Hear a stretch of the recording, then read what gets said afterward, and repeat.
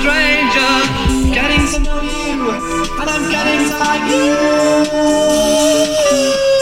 My name is Chris. I'm joined once again in studio with my co-host extraordinaire, Andrew. How are you doing tonight? I'm good. It's been a while, man. Hello and welcome to the Cult Film Companion Podcast, the home of movies that are off, under, and ahead in the cinematic universe. My name is Chris. I'm your host. I am joined once again in studio with my co-host extraordinaire, Andrew. How are you doing tonight? I'm good. It's been a while, man. It has been a while since we've been here in the CFC studios, and just a quick reminder before we get into the movie of the week that the Cult Film Companion Podcast and our sister podcast, Quincy and Coffee, are available on all major podcast platforms. Please follow us on social media. Twitter and Instagram, our handle is @CultFilmComp, CULTFILM, we are also a member of the Blind Knowledge Collective at www.blindknowledge.com, which is a great website to check out podcasts and videocasts from all around the world. So please check out all the fine videos over there. We've got something we are also featured podcasts like Usually as an audio app for iOS and Android. It picks up the latest trending articles based on topics that you choose to follow and then reads them to you in a natural human voice. For the first time in the history of the internet, the entire web becomes listenable. Download this newsletter for free today at www.newsletter.me. CULTF1LN. Drop the I. Pop it a one and get a monthly amusement streaming service. Courtesy of us. And we've got a doozy in here today. No hyperbole. No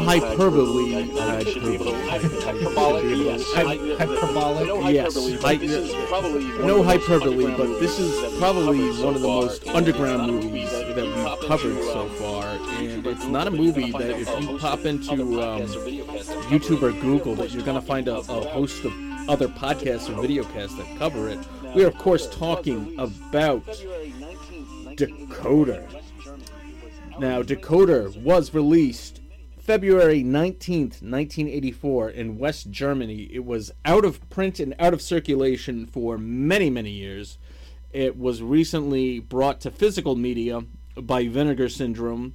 Shout out to Vinegar Syndrome, and if you want to sponsor us, Vinegar Syndrome, we would love to have you. We're big fans, and this is one of I went through a Vinegar Syndrome phase of picking up movies, and this was one of the ones that came up quite often, and almost a forgotten, very obscure movie, and almost forgotten because, the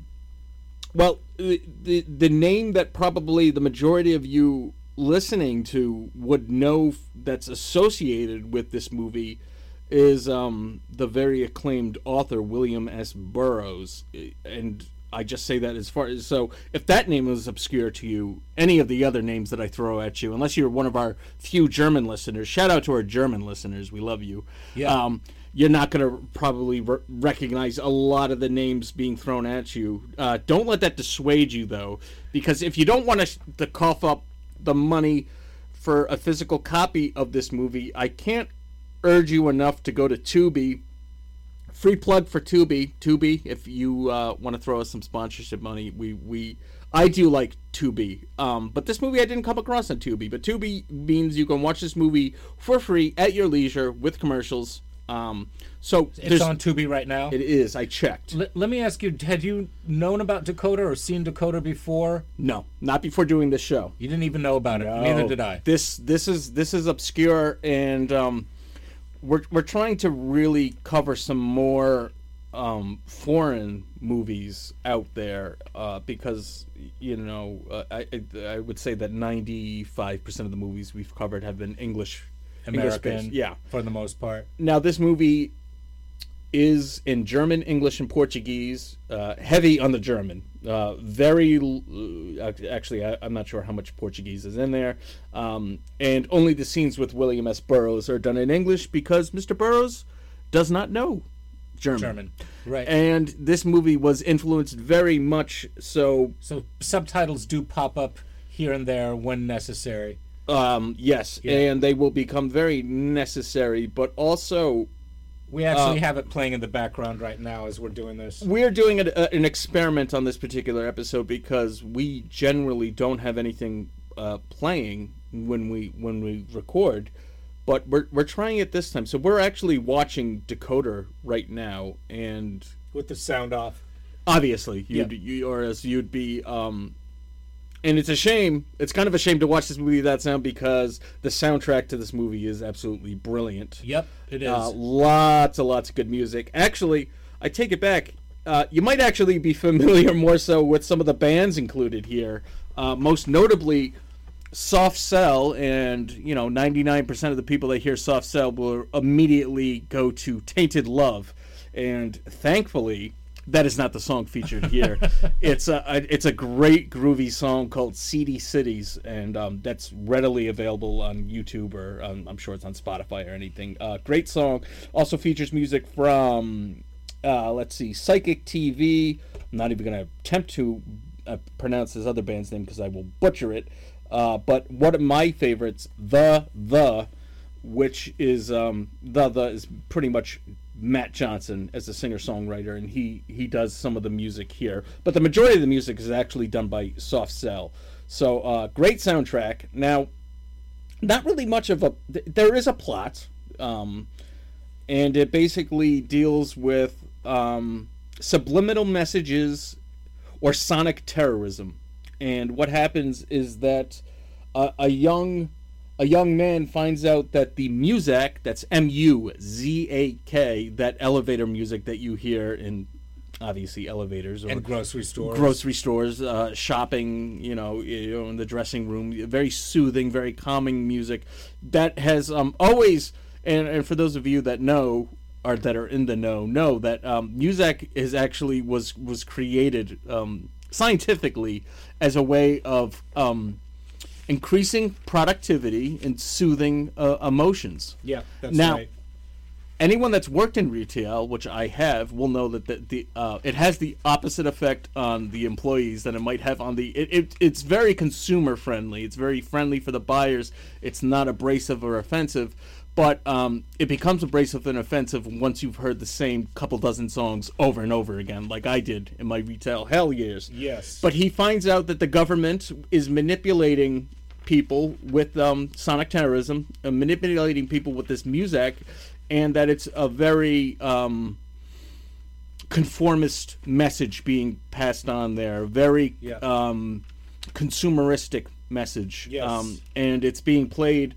He finds out in this this stand-in for Burger King and McDonald's, because obviously Burger King and McDonald's would want nothing to do with this movie, so they came up with their own restaurant called H Burger. And he finds out that, the messages that are playing in this H Burger thing, that he finds the tape of the music that's being played, and finds that if he manipulates it sonically, that he can actually control people. And there's some funny, there's some humorous scenes where he's kind of fiddling with these knobs, and the frequencies are getting changed, and you see these people... outside his window that he's looking at down on the street. Right, and they start walking around in circles and going around going in fast motion, slowing down. He's controlling them like video, like a video game, characters. right? Yeah. Like as if you were controlling, like if you were playing there with your remote control, like if people would control Mario with their, to go save the princess and do some mushrooms and all that fun stuff. So he finds that he can control it, and and then, so of course, when the government catches on to this, an assassin is sent after him. Right. That's right. So, where to begin with all of this? Go ahead. Let's get some of the technical stuff out of the way. Sounds good. This movie was written by the following people: Klaus Make, who we're going to be talking about quite a bit, because he's probably the person we can get the most information about, who was one of the writers, producers, and also one of the editors. Another one of the writer-director, Muscha, which that is his, I guess, stage name, you could say. Yeah. And we'll talk a little bit more about him, but we'll just get this out. Let's just get the elephant in the room. Muscha is German for pussy. That's crazy. And it's not really talked about in any of the documentaries or information that we were able to get our hands on. No, only came across that because I Googled it, because there's not a lot to find. It's a movie that is this obscure, unless you are kind of working on this movie.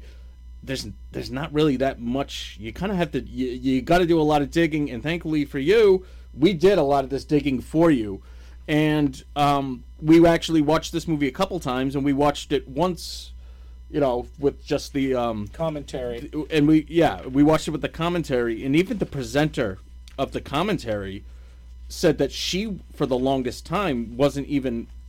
She thought Muscha was the name of like this collective. Right. That worked on the movie, but no, Muscha was a real person, with a real kind of. I'm guessing due to the circumstances of his nickname, and also we might as well just get this out of the way. The guy unfortunately is no longer with us. He took his own life and filmed it. And apparently hanged himself. Hung himself and filmed it. Yeah. So that's. I don't even know the adjective to bring to that, but there's not a lot of information about him. The only picture that's available is his Wikipedia picture, which looks like the last known photograph of someone from the 80s.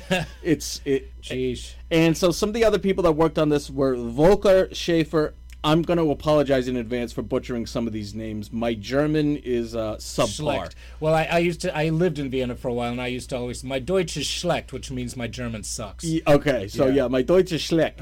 So Volker Schaefer, Trini Trimpop was also one of the writers. And who had already done a movie with Muscha. Yes. And these people were all very much involved in the underground punk scene. In Germany, in West Berlin at that time. Right. Yeah. Which was heavily influenced by the punk scene in England. That's right. Now, the punk scene in England really started getting a lot of gaining traction in the late 70s, mid to late 70s. Once the Sex Pistols released their debut album, Nevermind the Bollocks, here's the Sex Pistols. Yeah. And that we could do a whole episode about the Sex Pistols and how they were kind of put together. They were it's funny, they were kind of like a boy band, the way that boy bands are put together. That's hilarious. Really? Yeah. The Sex Pistols were? Yeah. I mean, there's that movie about them. Is it Sid and Nancy? Yeah. Yeah, the manager was very much a controlling figure, and then after the Sex Pistols went on to do basically like disco. Well, again, I don't want to speak ill of the dead, but Sid Vicious could barely play the bass. I am not a bass player. I can safely say that I am a better bass player than Sid Vicious. But he had the look. Yeah. And that's why they said they were kind of put together by a boy band. The drummer could play, the guitarist could play. There wasn't, Johnny Rotten is a great frontman, but he's not an opera singer, not a classically trained singer. But their bass player, the bass tracks on their album were recorded. I think Sid Vicious is credited as playing bass, but really only played bass on one track. Their bass player that actually could play was a little too clean cut. Okay. So that's the story of the Sex Pistols. Okay. And but back to Decoder. I know Muscha is credited for bringing the Ramones to Dusseldorf. Yes. So he was an influential part of the punk scene, bringing the punk scene into Germany. One of Muschka's early short films is actually named after one of the most popular Ramones tracks, Blitzkrieg Bop. Okay, gotcha. So the punk scene in Germany that was bringing in was basically they were post-punk, or they became the German New Wave, basically. And so there was a lot of electronic experimentation, and we can get into the push-pull between live instruments and electronic sound that was happening during this whole scene. But they were very much their own scene, and the capper of it all was that they sang their songs in German, which made them basically non-commercial for the rest of the world. Yes. Yes. Until recently, something that I brought to light is I showed you some videos by the group Rammstein. Go on. Yeah, do you remember the videos I showed you? The concert videos with all the fire and explosions. Yes, sure, yeah. So, and they're notorious for being extremely popular here. They started gaining a lot of fans in the 90s with the nu metal scene, but they sing in German. Okay. So, and something that's very interesting, this was also referenced, like you said, it's not commercial in America, but they said that one of the things that really kind of started to break down the walls, which really has nothing to do with Decoder, although it shows up in a documentary done by Klaus Mick that we also watched, was the 99 Love Balloons song. Which 99 Left Balloons, right, by Nina Hagen. Right. So that was a big breakout. She was part of that scene. She was. Even though yes. as pop as that single was, she was actually a part of that scene, and she was the one to break into the mainstream with just German lyrics. Yes. Right. And so that certainly helped. And another person that was popular in the scene was Tilda Swinton. Right. Yeah, right. So, and it goes on and on. She was very much a part of that scene, and she made movies with that creative crowd quite a bit. The guy who is in Super 8, which is a movie... should we get into this? It's B-movie. Super 8 is a J.J. Abrams. You're so right. I'm so sorry. And it's not the Jerry Seinfeld B-movie either. It's actually just the letter B. And there's a little tagline that goes along with it, which is extremely hard to find due to the fact that the music, they would never be able to clear all the music that is used in that documentary. Sure, never. But you can purchase it and stream it, and it's actually called B-Movie: Lust and Sound in West Berlin, 1979 to 1989, which is fascinating, and we got a lot of information. Right, which is directed by Klaus Mick. That's right. It's a documentary of this artist whose name escapes me. Do you have him in his notes? Yep, his name is Mark Reeder. Right. So, and Mark Reeder actually did a movie with Tilda Swinton later on. So, it's very interesting because viewing this documentary and doing all this research, it's so interesting that there's a very hippie communal vibe going on in the punk scene in Germany around this time. Right, and before it became punk, it was actually kind of hippie music. It was very hippie-ish. And then you get the impression by the end of B-Movie that it went back to being kind of hippie-ish by the end of the 70s. Right, it's very much an artistic communal. You would have people that would play, you would all live together. You would form little bands with one another. People were in each other's bands. A lot of cross-pollination going on. Nick Cave was a big part of this scene as well. Yep. I know Keith Haring was bopping around at some point. I know that Berlin is a hot spot and always has been a hot spot for creative energy. So this is no exception. This is probably maybe the heyday of that time. Yeah. And it all really culminated with the split Berlin with the wall coming down. That's right. Right. And which happened in the late 80s. Yeah. Right. So this movie was written in 81, 82. It started being written and filmed. And there was close to a year of post-production and editing, I believe. So that delayed it even more, delaying the release until 84. And then they had to also travel to London because the scenes with William S. Burroughs are all filmed in London. Oh, they are. Okay, gotcha. So, all right. And he almost gets top billing here over the other people, but that's kind of just the name recognition to kind of plug the movie. Yeah. Yep. But his writing was heavily influential to the development of this movie. Burroughs, one of my favorite authors. Not an easy author though, as far as getting through some of his books, because he uses a lot of cut up kind of style, which this movie also does. It's cut up, and there's set pieces where you'll get the entire song will play as if it was a music video. And if you boil down this plot, you could do the plot of Decoder probably in 25 minutes to half an hour. taking out all the music that's going on. Because you've got like a Probably. 5-minute song here and there, that really adds up to your runtime. And this is very deliberate. It's not like they didn't have enough material, but I think because it was such a communal art scene, they wanted to incorporate as much different aspects of art as they possibly could. If you had, And they do. It's yes. a creative think tank, really. While we're on the subject of Burroughs, one of the main influences of this movie is the Electronic Revolution that Burroughs. It's a collection of essays by Burroughs that apparently was released in 1970, but there are a lot of references to things that were after 1970, like Watergate, which was in 1972. So I don't know how that figures. I know there were revised versions of the Electronic Revolution as time went by. There is an expanded. There's an expanded version. Yeah, it was first published in 1970. It was actually published exclusively in Germany.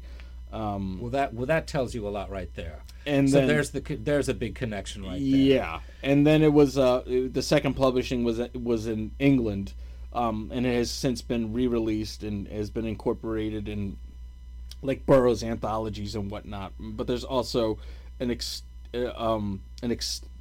expanded version, which includes interviews with Burroughs. And if you want to go down, the thing with Decoder is that we ended up going down so many rabbit holes that if we kept going down rabbit holes, I almost pulled us into a rabbit hole right before we started recording. For your viewing pleasure, there is an entire hour-long documentary directed by Klaus Make About Burroughs. about Burroughs, called Commissioner of Sewers, which was released in 1991. So the collaborative energy that they developed in the 80s carried through carried through into the 90s. Commissioner of Sewers is basically it's Burroughs. It looks like he's at a speaking engagement with visuals going on in the background. Sometimes very, very hypnotic, at times distracting, but also visually beautiful. And Burroughs' language is not very linear. So when I say cut up, I mean that it's not. Let me, because I actually listened to some of the audio book of Electronic Revolution, and he gets very much into the whole cut up thing. Actually, what the lead character in Decoder is doing is explained in Electronic Revolution. You can do it yourself. Yes. How you can like cut stuff up and put in subliminal messages. He talks about Watergate in terms of the spoken word being used as a weapon and recordings being used as a weapon, obviously for blackmail purposes. Mm-hmm. But he says, anything that is said and recorded could be played in public and used against the person who has been recorded. And keep in mind that this was written in the late 60s. Mm-hmm. We're not talking about now when everyone's got a portable recording device. But it's so relevant now. It's probably more relevant now than it was at the time. Yeah, I actually knew a girl who would record you when you didn't know it, and then she would use it against you. So this is wow. I know, right? She was psycho. I worked with her. I didn't know her. But anyway, it also talks about in Electronic Revolution. He talks about the written word was literally a virus. Yes. That made spoken word possible, and he goes into great detail with all of that. So there's the whole viral connection, and he uses the whole theory behind viruses with recordings and sound and cut up, and how you can put subliminal messages in of all kinds, violence or sexual or otherwise, to create a subliminal attack basically on one person or a mass culture, a group of people. Now the Klaus Make tells a very interesting story about Burroughs that apparently at some period of time, I'm guessing around the time that this was written, so we're probably talking late 60s, early 70s, a coffee shop in London. Yes. He was displeased with them. Yes, it was called the Mocha Bar. Okay, so he was very displeased with the way that they treated him. So what he did is he hung out outside the Mocha Bar and would just record people and noises all around, you know, that was happening outside the bar, and, you know, people coming in, going out. He did this for days and days. Then he would take these recordings home, manipulate them, cut them up, would add noises, sexual noises, all sorts of disturbing things. White, you know, like that white hissing sound. Yep. And then play it outside the coffee house. And he shut it down. He shut it down supposedly in a week. They went, and there is a date here on October 30th, 1972. Apparently, he shut down the Mocha Bar by doing this. So this is the premise. Yes, this is basically the premise of Decoder. So yes, our protagonist finds out that you know these manipulative messages are being placed, and that these tapes that are played in all these restaurants were created by the government. And so, in retaliation, when an individual takes it into his own hands to do something like this, he can go against that narrative, that government narrative, and create other things. It's actually said in Electronic Revolution, the question is put out, can riot sound effects produce an actual riot in a riot situation? And this movie features actual riot footage, yeah, of what was going on in Berlin at that time. Berlin. They went down into the riots and recorded footage for it, which is played throughout the whole movie. Right, because basically what happens is once he finds out about the manipulative tapes, he changes it, and he puts kind of the people against the government, which causes a riot. The actual footage that you watch in the movie is from an actual riot. And I thought at first, my theory was that they were kind of just watching and just footage, filming stock it. footage, filming it. Yeah, I thought it was, but they actually they were down there in the streets filming. Not only were they filming, though, they had friends, I guess, that were actors that kind of helped incite some more action. So they cut that part out because they found out that there was actually audio tape that was circulating, or multiple audio tapes that were circulating. This goes right into this whole theme of noise, riot sounds, gunfire, whatnot. That was being played by people and with their speakers put to the window. Right, encouraging the riots to happen. So it was manifesting its own self. Now, and so because of finding out this, they cut out that subplot with those actors. Yeah. But this is real. Right. This is all real. This was the early 80s. Yeah. It was real. This was really happening. And what you're seeing is not a dramatic reenactment, because they couldn't afford it. No. There's no information on budget anywhere that I could find, but given the way that this movie was released and produced, we're talking shoestring budget, very low budget kind of. But it works. It does. And I find, Decoder really is kind of perfect for a podcast. It is perfect for a podcast because it really is, first of all, a cult movie. Mm-hmm. But not only just a cult movie, it really provides a zeitgeist for what was going on at that time in many, many different ways. And as you said earlier, it's one rabbit hole after another. It seems like there's no information about this movie, but there is. And once you discover it, it's just one thing after another that you keep learning and layers and layers and layers of a culture that existed that had its midst in all sorts of different forms of media, basically, sound especially, but visuals as well. And it's also the kind of movie that the German government probably wouldn't want you to see. Well, you could put up an argument that this whole creative movement, and I do think it was a spontaneous. I pretty much think movements are orchestrated or controlled, but in this case, it genuinely seems like a spontaneous creative movement that was happening in Germany, in Berlin, and you could provide an argument that the government wanted to stop it. Right. That this was getting out of hand. The people were becoming too creative for them. Which leads nicely into our next rabbit hole with Decoder, which is Alphaville by Jean-Luc Godard. That's right. About a man who goes to investigate, I believe it's a murder, in this Alphaville town, where certain words are not only outlawed, they just don't exist. They disappear. The government has, they've systematically removed certain words from your conversation. Right. And if you feed it to Burroughs' theory, where words and language are a virus, it's almost as if they saw, the government doesn't like certain words, so they're removing that. And if that sounds familiar, just look up, Google censorship and what's happening. Cancel culture. Right. I mean, we're constantly removing words from our vernacular that were once commonplace. Yeah. Are no longer acceptable. Yeah, and then different words being introduced to replace them. The word trigger wasn't used as a common household word until about 10 years ago.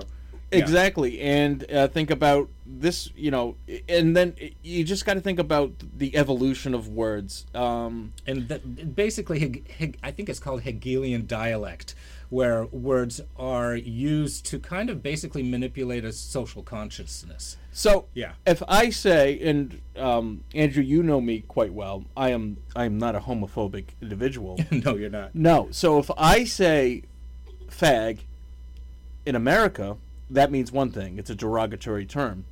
I go to England, I ask somebody for a fag, they're going to hand me a cigarette. Right. There's actually even more to that, and you can edit this out if you want. But apparently, this is the story. Okay. I don't know if it's true or not. All right. That's fine. When they That's were fine for our when they were burning witches, that gay people would be put on the fire as kindling. So fags, like sticks. I've heard that. That's what I've heard. I've heard that as well. Far below witches. I don't know if it's true. I've heard that a bundle of sticks is called fags. Yeah. So we're constantly doing that. We have people now that are outraged about books that have been on bookshelves for years and years and years. Roald Dahl's being edited. They want to edit Dr. Seuss. They want to go back and edit 007. And again, as Decoder shows, that's not the issue. It's not the words. It's the context and the way that they're used. We weaponize words every day. We do. We do. We take certain words. Think about what happened, and sometimes it only takes one person. Bad used to mean something's not good until Michael Jackson came out with bad, and then everybody wants to be bad. You bad. And this occurred to me the other night, and for any Michael Jackson fans, I think that some of his album titles were a warning to some of his behaviors. He's got an album called Bad. Then he releases an album called Dangerous. Right. All the signs were there. There's one, Blood on the Dance Floor. Oh, I love that song. Yeah. So that's interesting. Okay, so back to Alphaville. There's a quote in Alphaville that they give that the powers that be say to the protagonist. Yes. Which is, we need you for your intelligence, but you're also a threat because of it. Yes. Now, this is interesting, and it lends itself to the lead character in Decoder. His name is FM in the movie, and it's no, that's the actor's name. Well, I think that's his name in the movie too. That's his character's name. That's what it says on IMDb. You're gonna have to forgive us because there's so many much names. to cover, so many, and names. there's a lot of German names in the character. I mean, so FM Einheit. Yes, that's the actor, and I guess FM is his character's name. But he is someone who has become very smart in terms of cutting up the Muzak and putting in his own subliminal messages very effectively.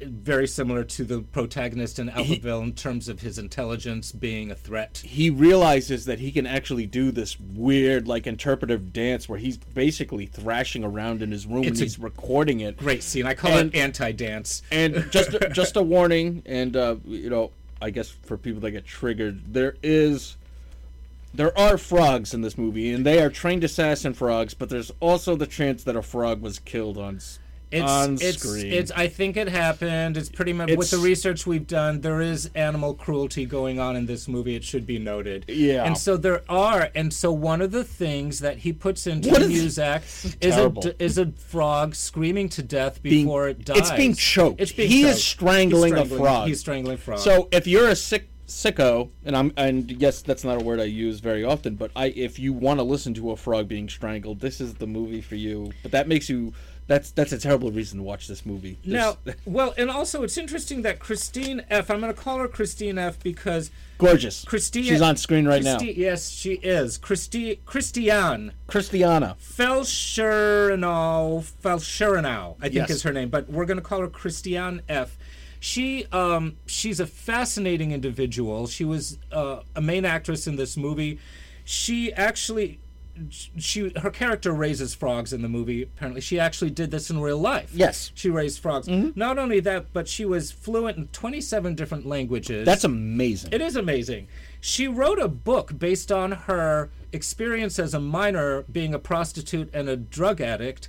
And that book was made into a movie called Christiane F. Yes. That was very successful. She made money off of this. David Bowie is in that movie. He is. That's right. There's a great concert. You can scene. actually. I think one of the he's on the Stations to Stations tour.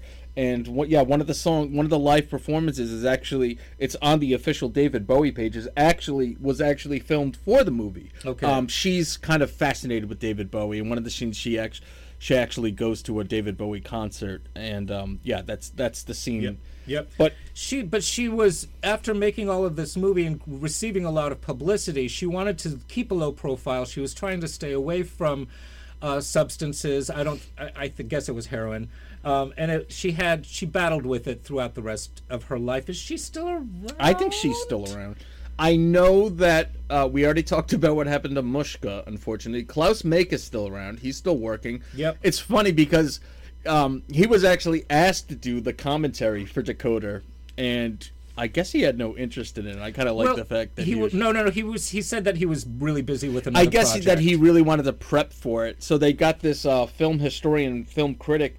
Her name is Kier La Janice. Thank you. She's really, really knowledgeable. She basically talks about all the movies that are affiliated with the creative crew in Decoder, and it's extensive.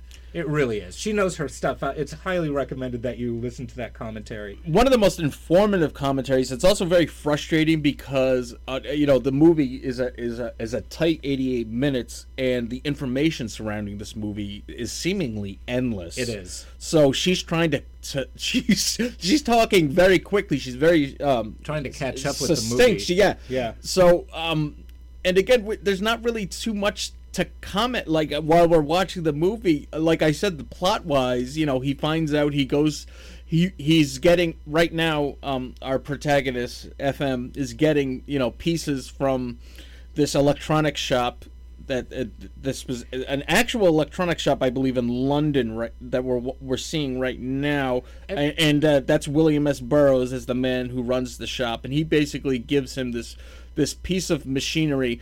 And it's very interesting that Burroughs in this scene is not fixing he's not fixing a piece of machinery. He's actually deconstructing. Right, and that was his idea. I think he says it makes more sense to deconstruct this equipment. Right, and it's also interesting that the scenes between the protagonist and Burroughs don't have much dialogue because both of them weren't very good at dialogue. No, including Einheit himself, the protagonist. Sure, he's got to talk into a language that's foreign to him, so he's doing whatever he can phonetically.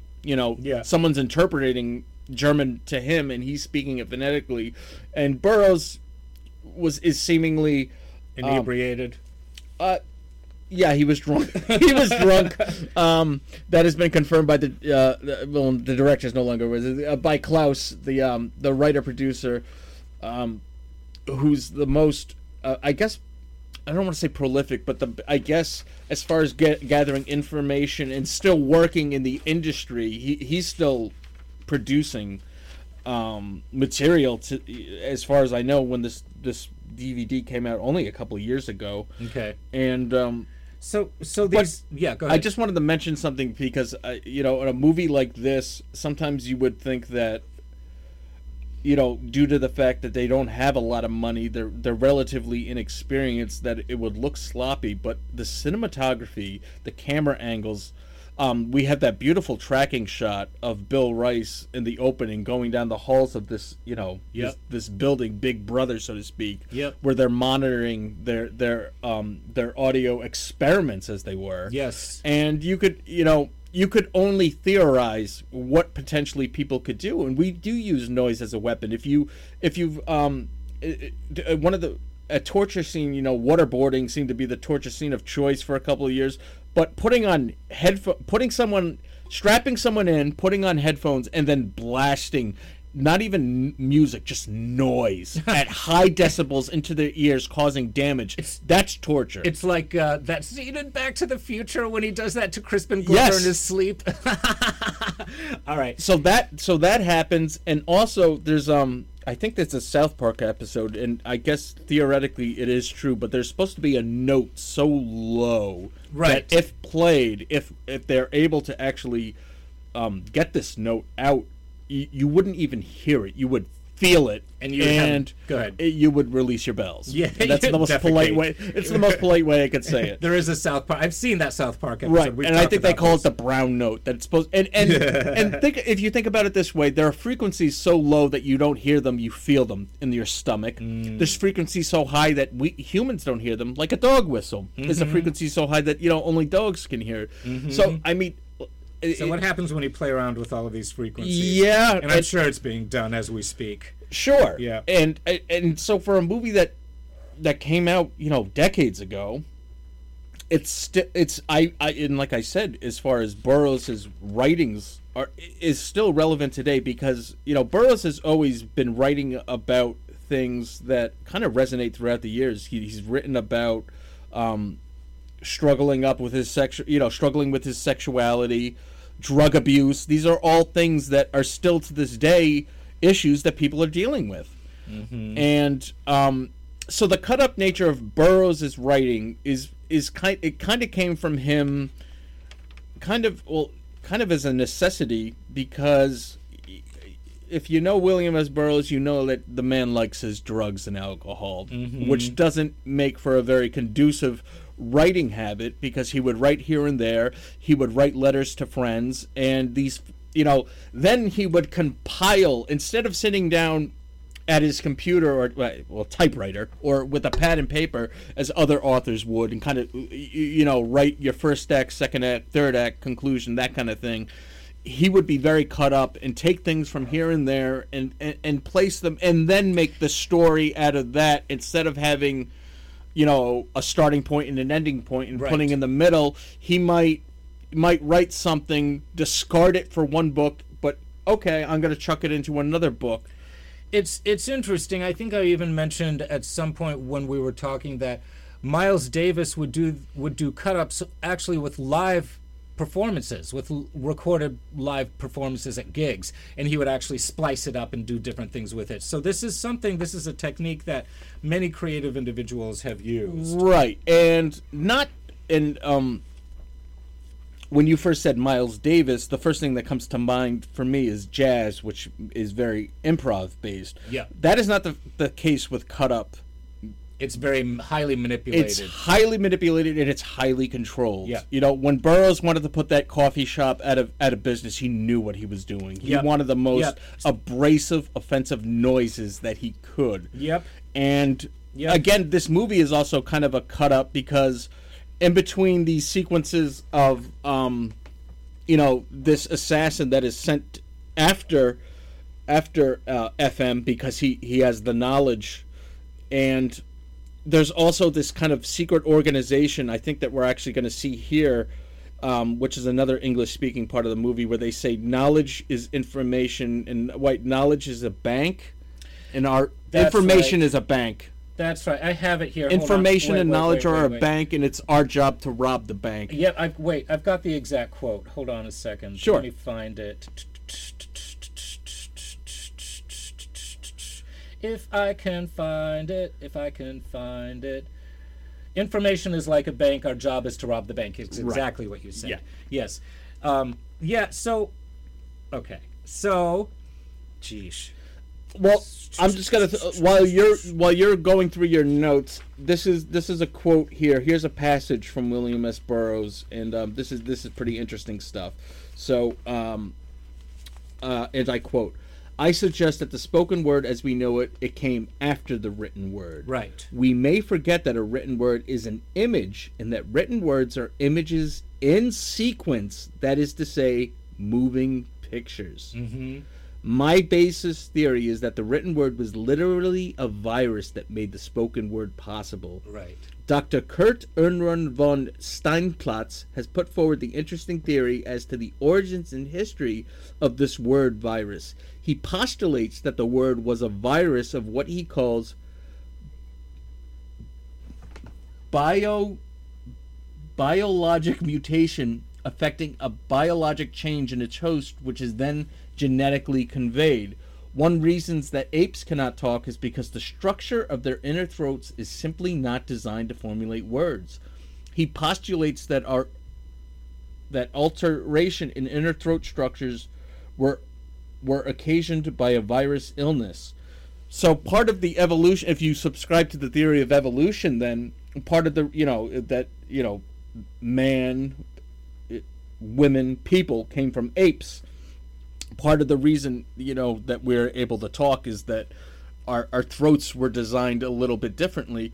But, and again, here's another rabbit hole.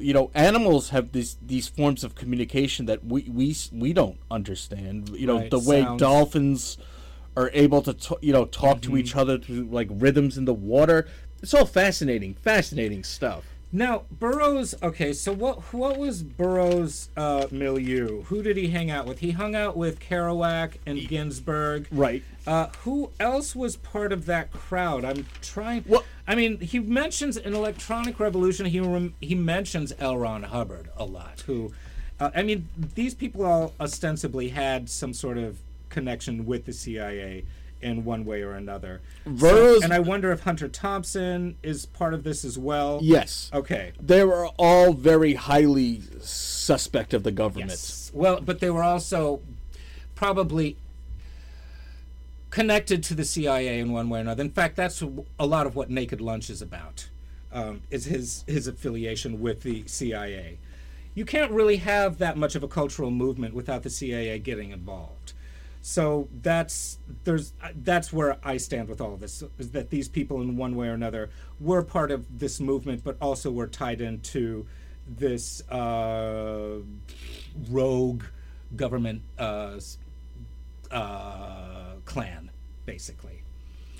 I can't see Burroughs and Thompson sitting down with the CIA, but if you think so... Oh, well, there's a lot of evidence, dude. There is. And I mean, seriously, you talk about the part of Naked Lunch which is fictionalized. You're like, oh, well, the first half is nonfiction and the second half is fiction. I think it's all nonfiction. That's Naked Lunch the movie. It's not Naked Lunch the book.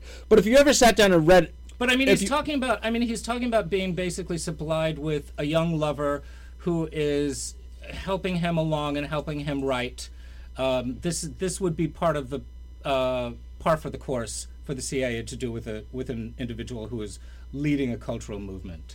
True. Yeah. But that's Naked Lunch, that's Cronenberg, that's Burroughs, that's a whole nother thing. Burroughs, for starting out in the Beat generation, though, he quickly was embraced by the punk generation, just from the basis of his writings, because he was very much an outsider and a loner, which is kind of like the punk mentality. Right.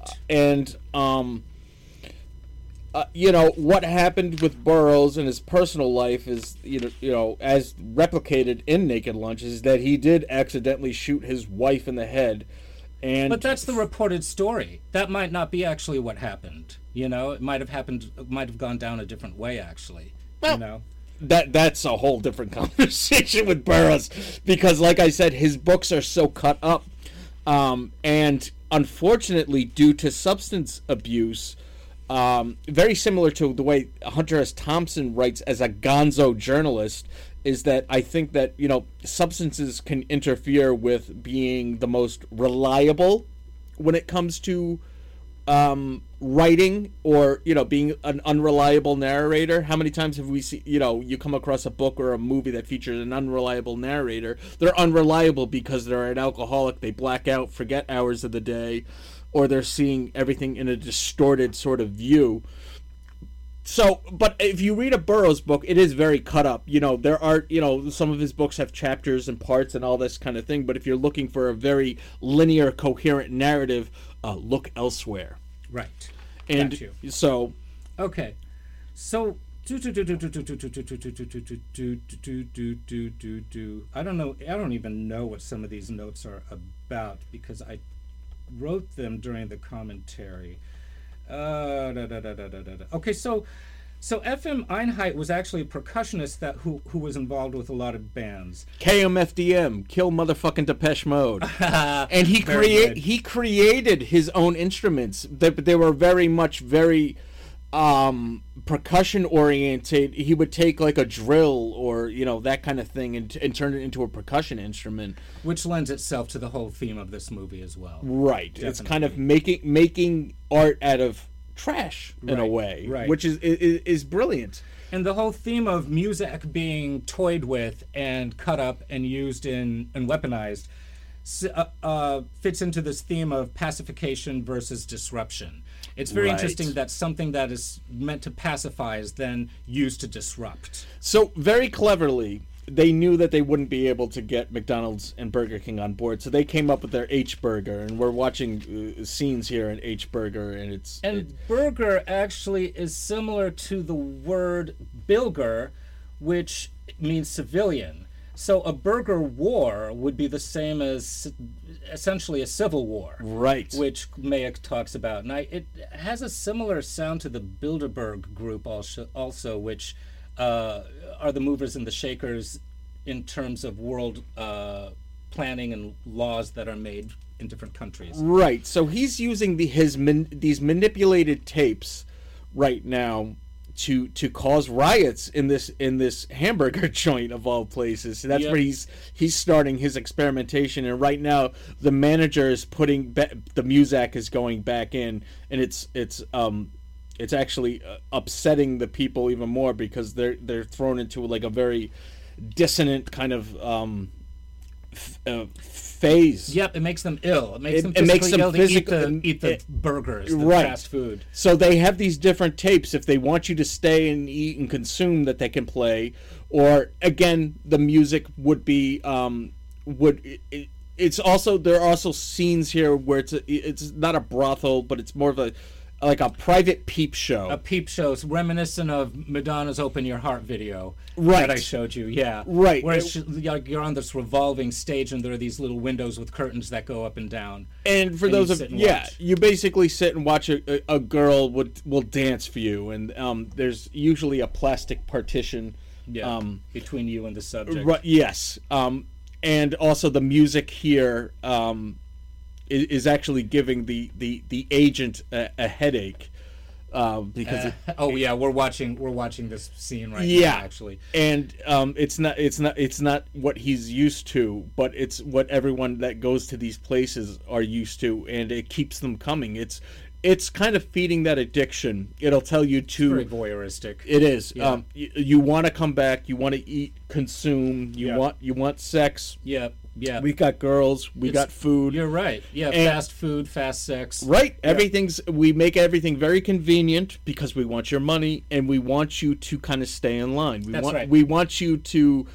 You don't have to think about your dinner plans because H-Burger's right around the corner. Right. Right. You don't have to go to the grocery store. Right. I mean, think about the lines you see at the takeout in McDonald's when you're driving. I'm not going to go there. Look at that line of cars. But also, they did something very, very clever here in the movie where when he starts putting these tapes into these restaurants to cause riots, obviously he couldn't go into an actual McDonald's or a Burger King, but very wisely they set up a camera outside these establishments and you see him walk in, but you don't see any footage inside the actual restaurants, and you see him walk out, and then they show the riot footage. So the insinuation is that he goes into these different restaurants to cause riots, but for obvious reasons, lawsuits and all that kind of legal stuff. But you got what's the burger joint that they actually use the indoors H-Burger. H-Burger. They built. I think it was. Is that really a place? Oh, no, they built it. It's okay. not a real restaurant. Okay. No. So they created their own fast food chain because it looks like an already established place. I wonder if it was like a McDonald's that they just. I wouldn't be surprised that if hid the M for either that or a restaurant that they kind of and that was out of business and they kind of just. And it's funny. It looks like it's from 1977 when they're inside. Like a lot of the interior design looks like 70s Ramada Inn type of decor. Well, and that's very interesting because a lot of the documentary and just like these cultural movements. Unfortunately, and I think this was just a result of what the aftermath of World War II, with Germany being kind of like divided and controlled by all these different nations. So their own kind of... the way that culture spreads nowadays is so much quicker because of the internet. We're able to watch live. You can watch a live concert that's happening around the world, on the other side of the planet, and you can watch it in real time. It took a while for like the punk movement to make its way from America and England over into Germany. So they were kind of always just slightly behind the times, which is why I think that restaurant, looks outdated to us in 1984 is because they hadn't really. They're still kind of catching up. Well, that could be, but I think, yeah. I mean, I've been to casinos in Vegas that still look like they're in the 70s. So it could also just be like, well, we don't want to renovate. Well, that could be another thing. They don't have. That very easily. They don't have the financial means to renovate and update as quickly as some of the other establishments do. Yeah. But I mean, that's all theoretical. But right now, he's just finding these different frequencies and what will happen when a human comes in contact with a frequency that they're not used to. Now, this movie is actually based on a graphic novel. It was a graphic novel that Mayak had that he put into free magazines that were being circulated in universities and different neighborhoods, I believe. Very underground. Yeah. So it does exist, and you can see it in some of his interview. Like he shows it. There was a graphic novel that it was based on that he made. There was also a booklet that came out with the initial opening of Decoder. Yes. Which had, of course, in German, which explained a lot of stuff and talked about a lot of different things. Right. And again, we've had mixed. I think we had this discussion about Dune, that they had to give a booklet of like the definitions of terms for Dune, like you'd have to read. Oh, okay. Interesting. Or like 2001. Didn't you say there was something that happened with 2001? My mother went to see 2001: A Space Odyssey in the movie theater, and they were all given a pamphlet to read before the movie, which turned her off. Right. Yeah. So it's kind of, you go see a great movie and you get a little booklet to take with you. It's kind of cool. And actually on screen right now is the infamous scene that we're talking about, where he's actually, and the noises that this frog makes while being choked are very distressing.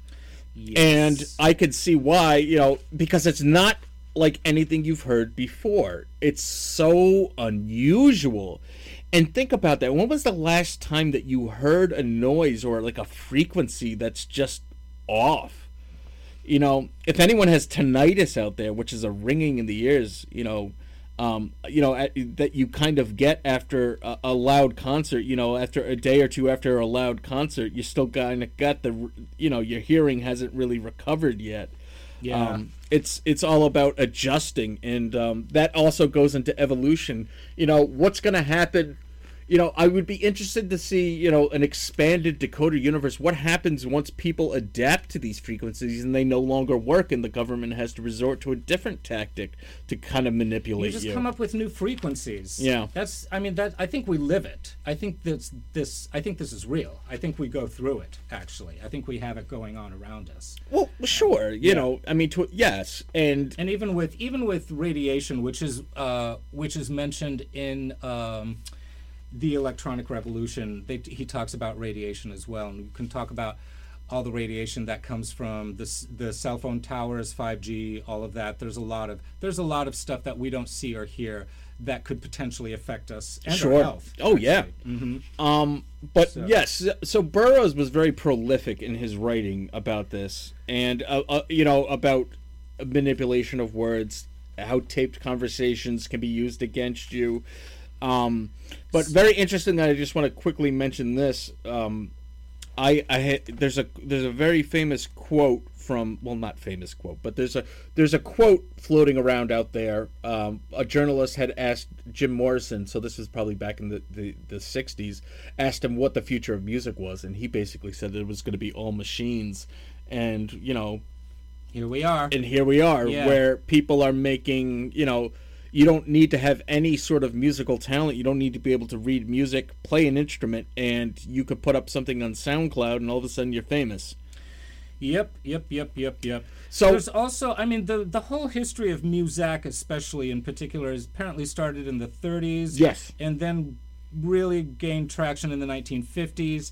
And it's said that it was scientific. Yeah, we've already covered this, but let me just quote this quote. Scientifically engineered to be orally inoffensive and increase worker productivity and a feeling of well-being. Exactly. It was actually challenged in court in the 1950s on the basis of brainwashing. I don't know what the outcome of that was. We also could mention that the Nazis and then subsequently the Rockefellers changed the tuning of instruments to a different frequency at a certain point to make it less grounding and to make it more kind of agitating.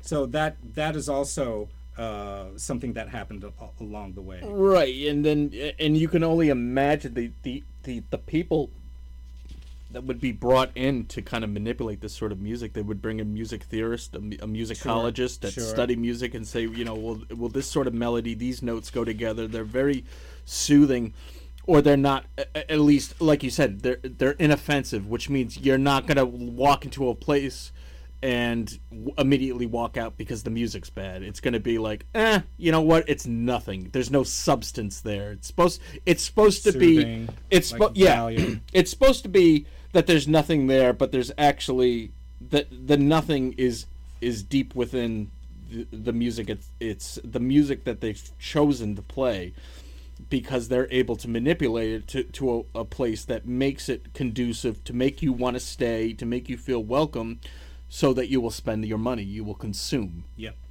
Okay. And, to make your ride on the elevator, I'd rather just have nothing. I know, so would I.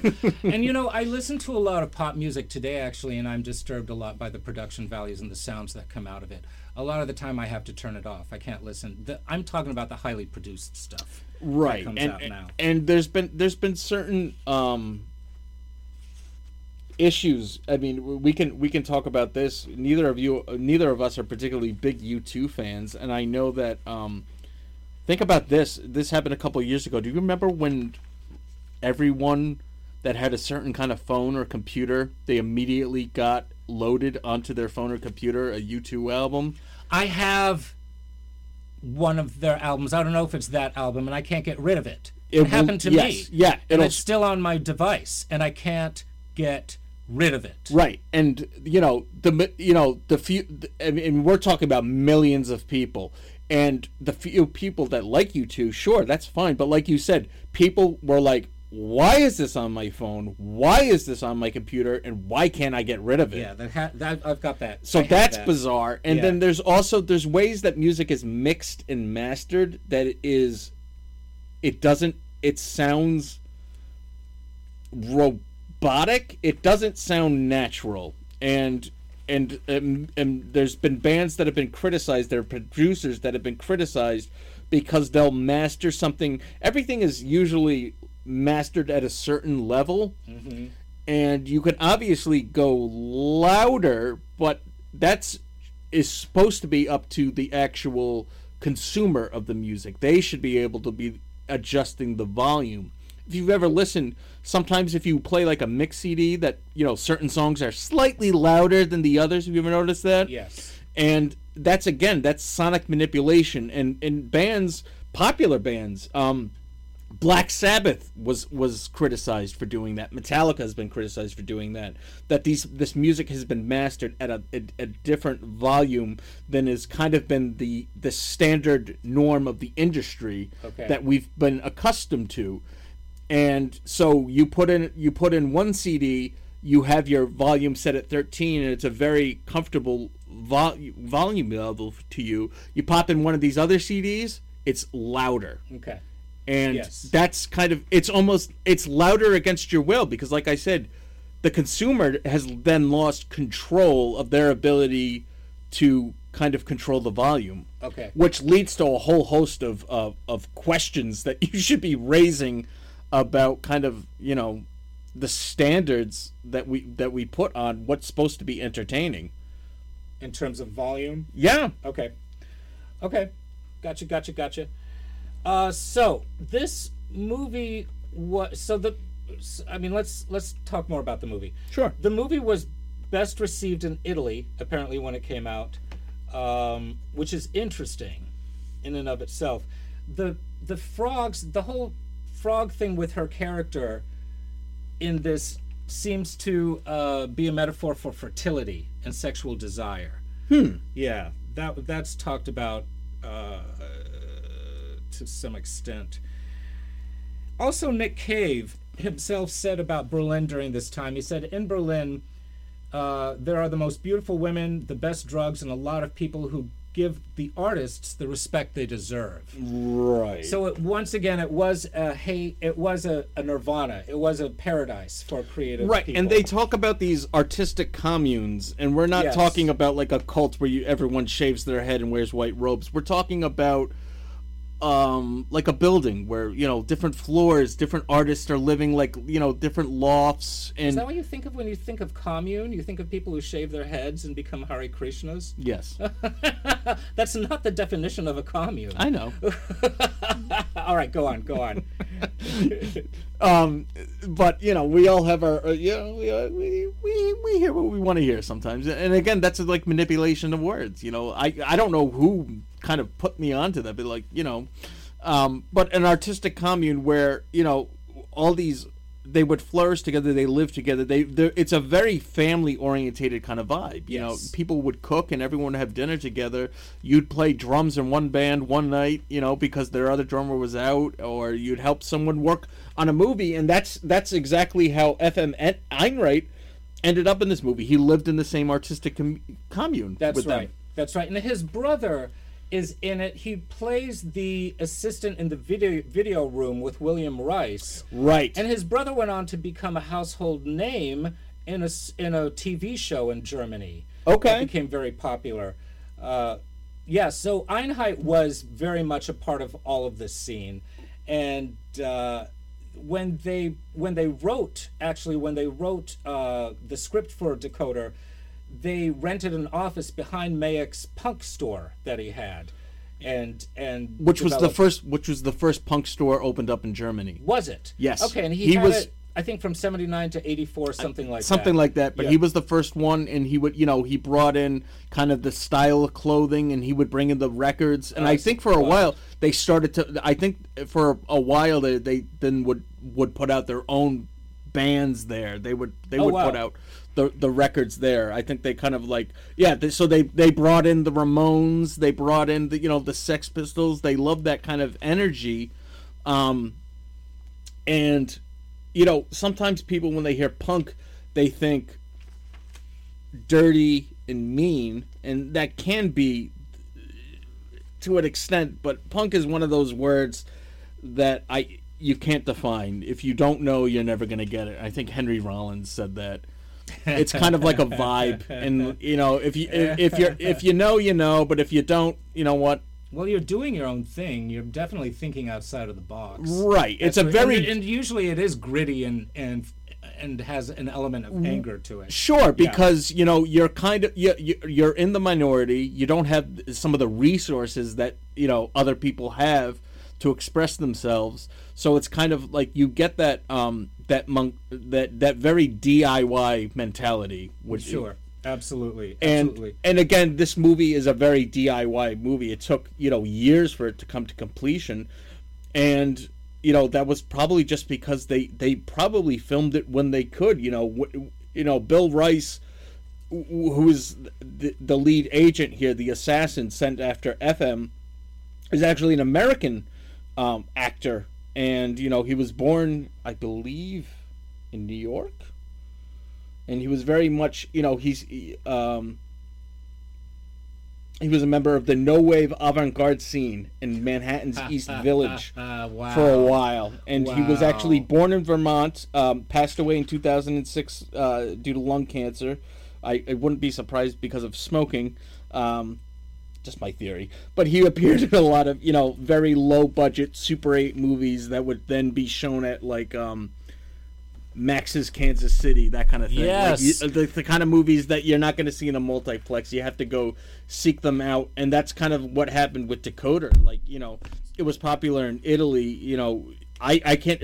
There's no information when it first was. With him, yeah. So with him, we've got the East Village contingent going on at that time as well. Right. So we've got the '80s East Village, New York contingent. We've got the London contingent going in as well. Yep. Coming in as well. In addition to this Berlin atmosphere that we have. And then Burroughs being a traveler, and he, due to the legal. Due to legal reasons, was moved around quite a bit. He spent a lot of time in Mexico. Well, he was implicated. Morocco. He was implicated along with Kerouac to a death, actually, that they both were not prosecuted for. But someone did die, and both Kerouac and Burroughs were involved with the aftermath of that. Well, if you believe the story that Burroughs tells, he was married, and he was married to a woman before coming out, and they would do their William Tell routine. And William Tell, of course, historically said... But he later said he'd never heard of William Tell or that story. Yeah, so again, I don't know. We're not dealing, unfortunately, with the most reliable people. So I'm just going by with the historical telling of what has supposedly happened. Is that she, put something on top of her head, and he was supposed to shoot it off, but due to the fact that he was inebriated, accidentally shot her in the head, and he had to flee the country. And if you're interested in that, I can't recommend reading. Read yourself some William S. Burroughs. Read Naked Lunch. He wrote a book. If you're interested about his coming out, and he said that though, as much as he regretted what happened to his wife, he wouldn't have had the life and wouldn't have even become a writer if what happened hadn't happened, and. So, for better or for worse, that's kind of where we're at.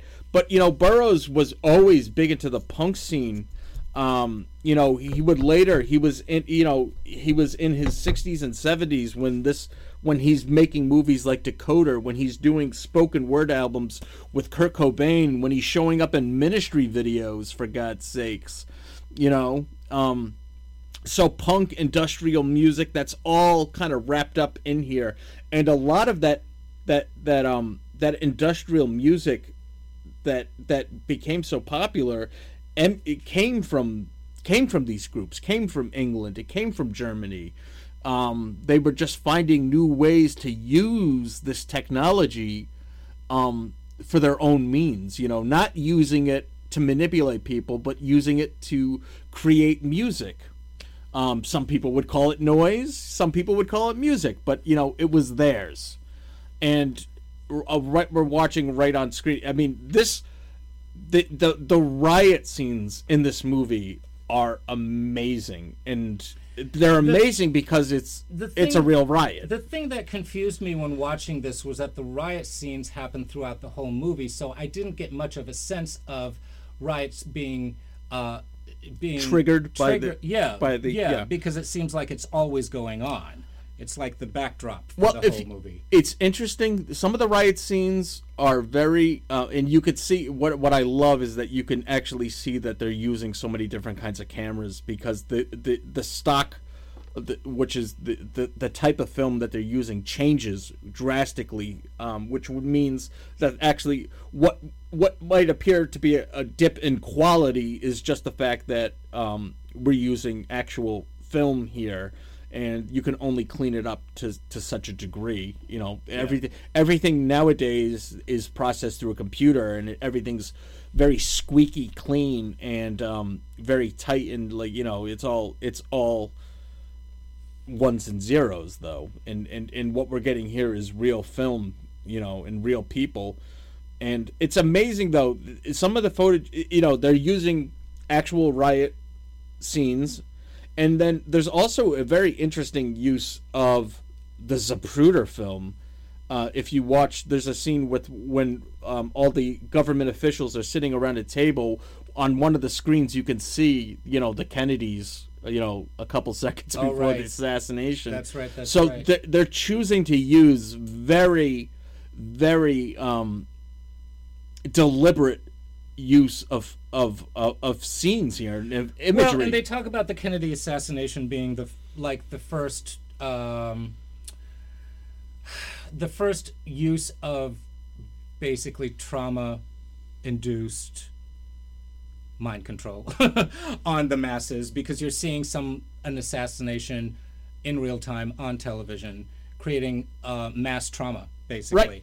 And you know that's kind of, you know, there's a lot of talk about you know, wiretapping and surveillance and all that kind of stuff, and you know, the use of technology. What do we choose to use it for? And you know, the Vietnam War is been stated as being the first war, you know, the first televised war. And you know, going back to punk and rock music and shocking imagery. I mentioned to you there was a hit song in I think it came out in 1995, 1996 by the band Filter called "Hey Man, Nice Shot," and it was often they were often asked, was that in response to Kurt Cobain, who, you know, whether you believe the narrative or not, somehow he ended up with a bullet in his head. I'm not going to go there, but you know, he's dead. Was that in reference to Kurt Cobain? It was actually in reference to a politician called Bud Dwyer, who notoriously shot himself on live television during a press conference. He was about to be brought up on criminal charges as far as, you know, accepting bribes and, you know, all sorts of nasty financial stuff. And instead of facing the music, when this press conference came to light, he pulled out a gun and shot himself on live television. Talk about trauma. Imagine that. And we're talking like in the middle of the day, like 2 p.m. Yeah. And wasn't G.G. Allen supposed to commit suicide in front of an audience? But on Halloween, he didn't make it. No, he kept telling. He had been stating. I know way too much about G.G. Allen for my own good, for better or for worse. But yeah, no, G.G. Allen would often say, he'd been saying that since like the 80s, that he was going to kill himself on Halloween, and that you would want to come to his show. Because, you know, it would be the last G.G. Allen show, which is great publicity if you don't die from an accidental heroin overdose. But and then there's also been, it's also kind of been attributed, I guess, I don't know if this is true or not, Marilyn Manson maybe had made a claim like that. Again, I don't know. Okay. That's all manipulation of the news, you know. Okay. We take someone's words out of context, they mean something completely different. Yes. Now, incidentally, I've heard that the H in H Burger, which is the fictional fast food place, is supposed to stand for heroin, which lends itself to the addictive nature of fast food. Right, yeah. Yeah, so there's that going on as well. Sure, and there's also the very, we should mention this about H Burger. We get a look because one of the characters gets a job there, and we get to see they are trained as if they're in the military. Yeah, it's like they're doing like boot camp push-ups. Yeah, they're like their manager is acting like a drill sergeant. Like he's saying like it's pretty comedic. It's very funny. That's another thing about this movie. Some of the humor doesn't land as well just because it's in German. I also found that with Alphaville, that there was a phrase, and I wish I had written it down. There was a phrase that they were commonly using, and I could tell that it was a punchline, but because it was in French, I was, in my mind's reading subtitles and processing the French, and my 9 years of French, I wish I had sharpened up on it. I wasn't able to kind of get some of the humor that's there, but that just means that it bears a repeat viewing. And something like Decoder, I can't tell you how many times I've watched this movie because there's something about it. It's very hypnotic.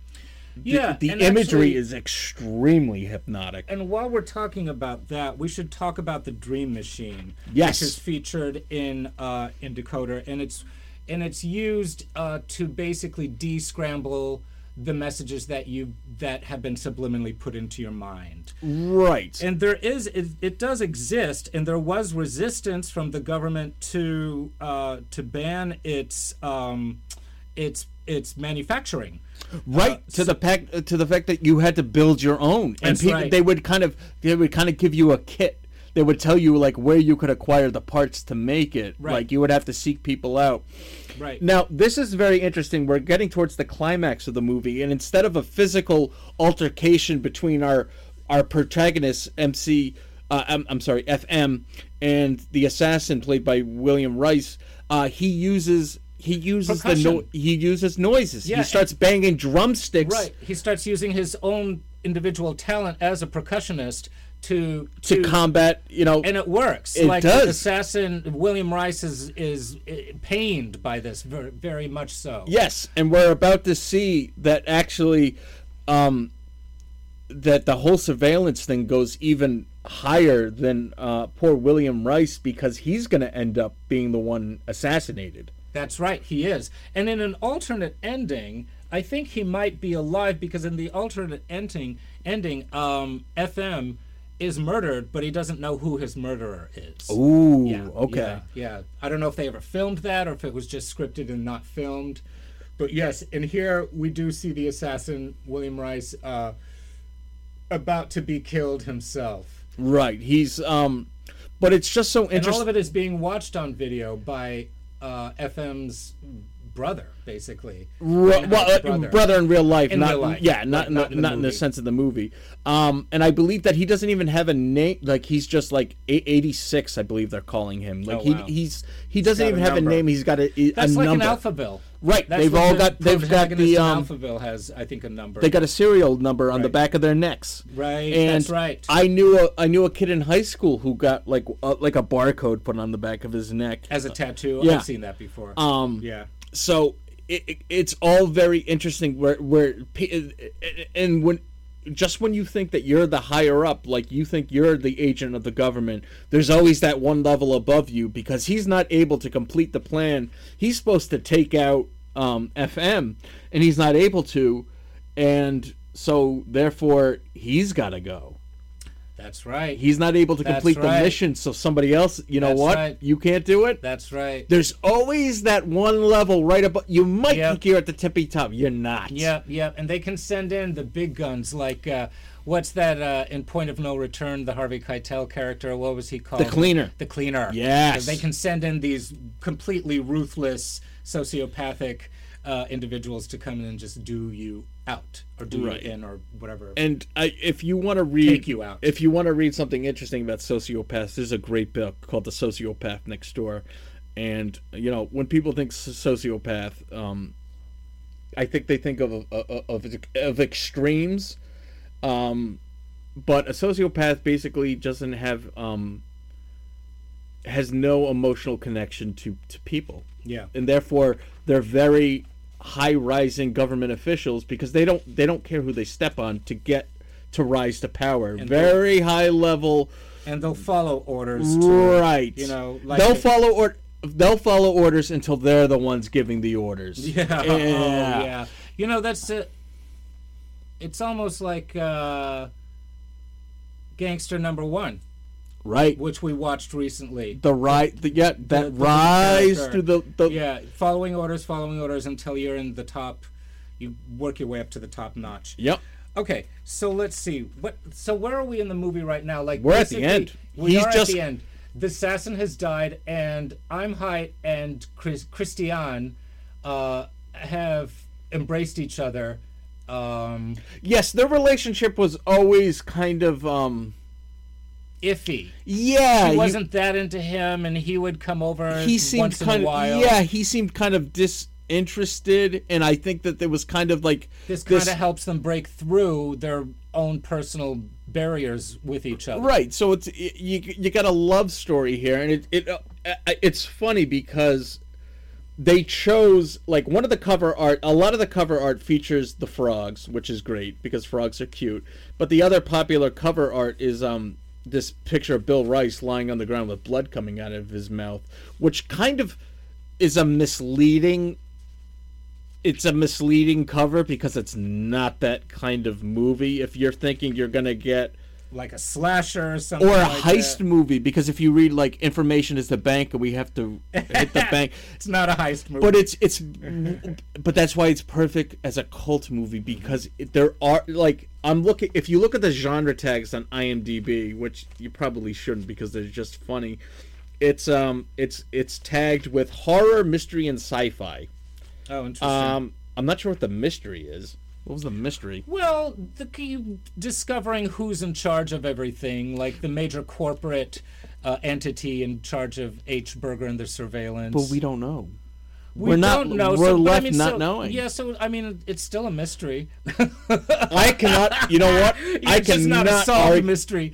I can't argue with that. I would scrap horror, and that's the first tag here. It's not a horror movie not at all. I mean, It's not even really a sci-fi movie. It kind of think is. so. I think but it's the more- fact that it's all you can do it. I think it's a very cyberpunk because this Cyberpunk. That yeah. should be a genre. Yeah, It's a cyberpunk we're movie. living. I mean, this is obviously this is a dystopian future where everything is controlled by the government, up to the music that we listen to in a restaurant. But its main message is like the future is now.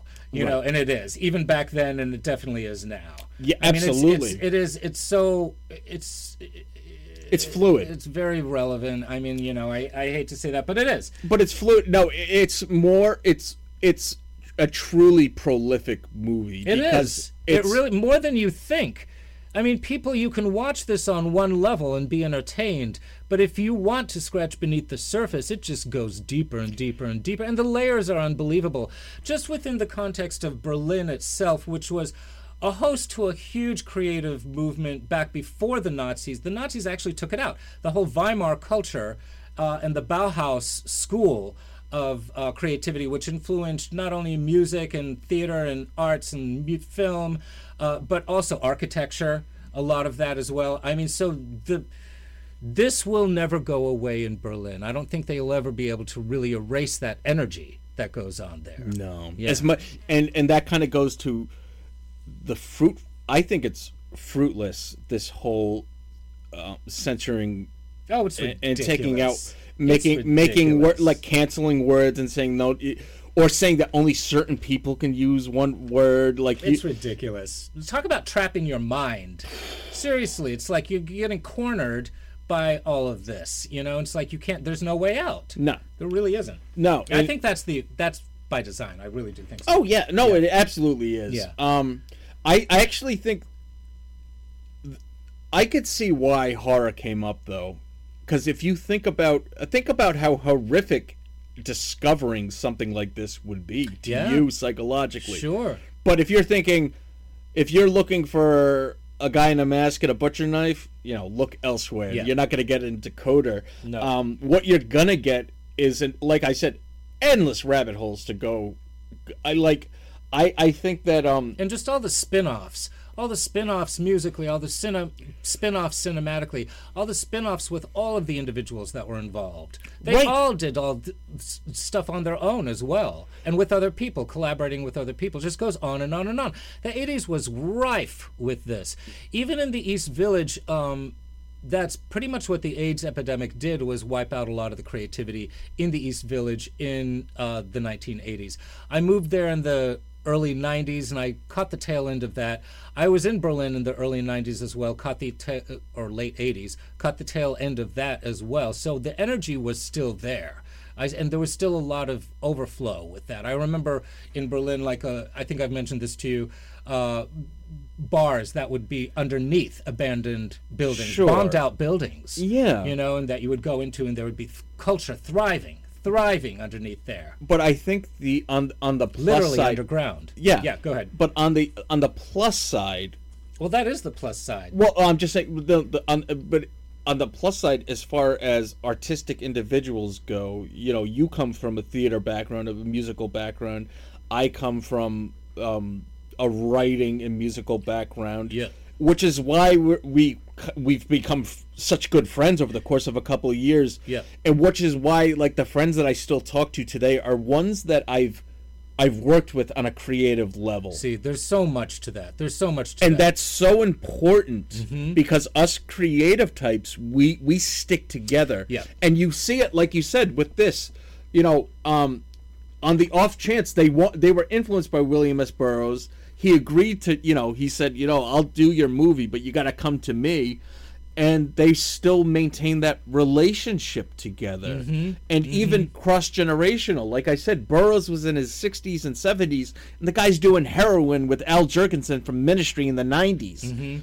It's, and I'm not saying that's a good way to connect with people is not heroin. Heroin. I mean, I think about the happiest times in my life, and it's always been when I've been part of a collective group of creative individuals. Exactly. Very much. When you're working on a theater production, or when I used to play in bands, those were the greatest. I couldn't wait to get out of school, to play my shitty original songs with a couple friends in a garage. But that's kind of the joy. That's the joy of a creative individual. It is. And absolutely. So, and I feel the same way. I miss all of that very much. I want to get back to. I've been trying to get back into it. It's tough, but you kind of it takes a while. It takes a while, but you find those people and you stay connected with those people. Yes, you do. And you cut out those people like you cut out the words in Alphaville. The words that you don't want to use, you cut out with the individuals. It would be so much better if we were able to cut out toxic people. I mean, to a certain extent, we can try to avoid them, but take out the toxic people. Don't take out the words. The words aren't the problem. It's the people using them. All right, I think we're done. I don't think I could top that. That was kind of profound. Yeah. Thank you so much, everyone. This was a long time coming, but we really wanted to do our homework on this. We could have probably talked for maybe at some point this would be an interesting movie to revisit at some point after we kind of dig a little bit deeper. I definitely want to check out this Burroughs documentary, but there's only so much time. I don't want to delay episodes too much, but lots of good stuff coming up on the Cult Film Companion. Twin Peaks talk. We're still in season 1. We're getting to the end of season 1, which means, Andrew, I had to tackle Twin Peaks season 2. And I'm not really looking forward to the latter half of season 2, I'll tell you that. Yeah. But good stuff coming up on the Cult Film Companion. We're going to be doing a musical May, because we were going to do musical March, but I've already got a bank of good episodes coming, and we're going to be tackling, me and Andrew are tackling Myra Breckenridge next, which is a first-time watch for me, which is unusual. Yeah, right. That you have never seen it. This is on the heels of Raquel Welch's passing. So yes, I had R.I.P. to. I was like, let's do Myra Breckenridge. Right. Let's get that in. And we got some Ken Russell coming up. Yep. Probably actually lots of Ken Russell coming up. Yeah, he is my favorite. He really is. He's Andrew's favorite, and he's rapidly becoming one of my favorites. He's just so nuts. So we've got Cronenberg stuff coming up. I got Zero Effect. We got great guests, but we do it all for, if you're still listening to us after an hour and a half talking about Decoder, thank you so much. We love the feedback, and I really say this with some certain episodes, but I think I mean it the most with this episode, is that I really want to hear from people that either discover this movie because of us. Tell me what you think about this one, because I'm really curious. Mm-hmm. And there's no excuse. Tubi, do it right now. Search for Decoder. It's 1984. Don't let the German put you off, because it's a beautiful looking movie. The cinematography is amazing, and the music is amazing. Yep. You can listen to the soundtrack on YouTube. And where can you watch Decoder again? Tubi. On Tubi. Tubi. Okay. And like I said, thank you so much, Andrew. Always a pleasure having you in the studio with me. Looking forward to it. Another year of the Cult Film Companion. That's it.